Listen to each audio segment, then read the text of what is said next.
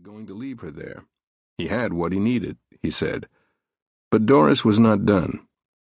"Jesse, I am going to pray that you get caught for this because it's wrong and you shouldn't get away with doing this to people. I'm also going to pray that you will be caught so I can not only testify you did it, but so I can plead with the judge to get you into a really good drug rehab program. You need to get caught so you can be stopped and helped. You need God to give you the strength to get off drugs and have a better life."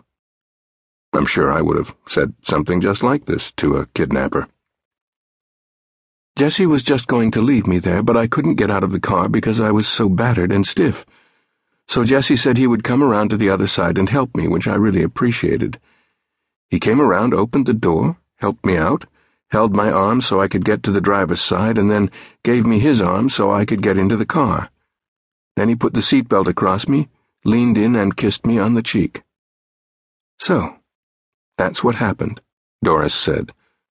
Pastoral adrenaline still rushing, I leaned toward her, and with all the empathy I could exude, I said, "I am so sorry this horrible thing happened, Doris." "It's true, it is horrible," Doris agreed, but then without much of a pause she added, "But the really horrible thing is Jesse's addiction to drugs." "But it's awful that you should get attacked and kidnapped like this," I responded. "Well, yes, but really, why not me?" asked Doris. "This sort of thing happens every day to thousands of people. There's no particular reason this shouldn't happen to me." Yes," I stammered. When Doris finally said, "Let's pray for my getting over this, but also for Jesse," I was thinking that I was also in need of prayer, as I tried to absorb this conversation. It wasn't a great surprise that within a couple of months Doris was at the police station identifying Jesse.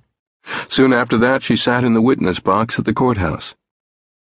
"Yes, hello, Jesse. Remember me? Doris. I said I was going to pray for this moment, and I told you why. Here we are. Yes, Judge, Jesse was the one, and yes, he did do all those things. And another thing, Judge, Jesse really needs a good drug rehab program so he can get his life back. I know he's guilty, but he also really needs help. Please, Judge." Doris loved her enemy.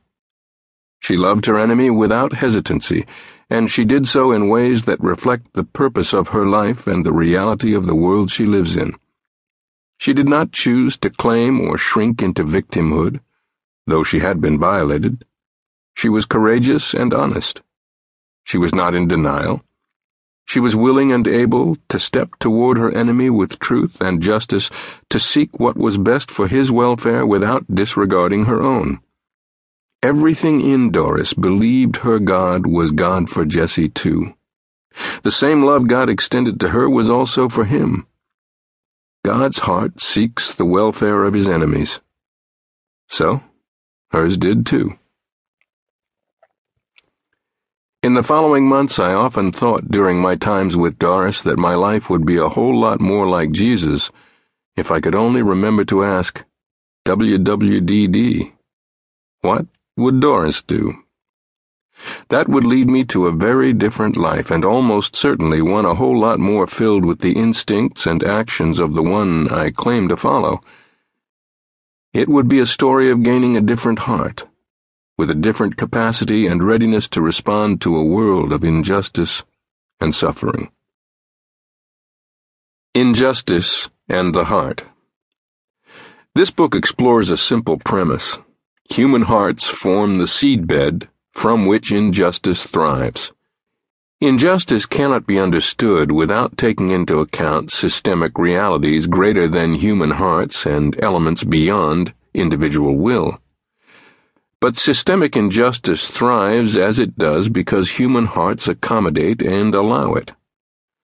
All that is necessary for evil to triumph is for good men and women to do nothing, Edmund Burke said.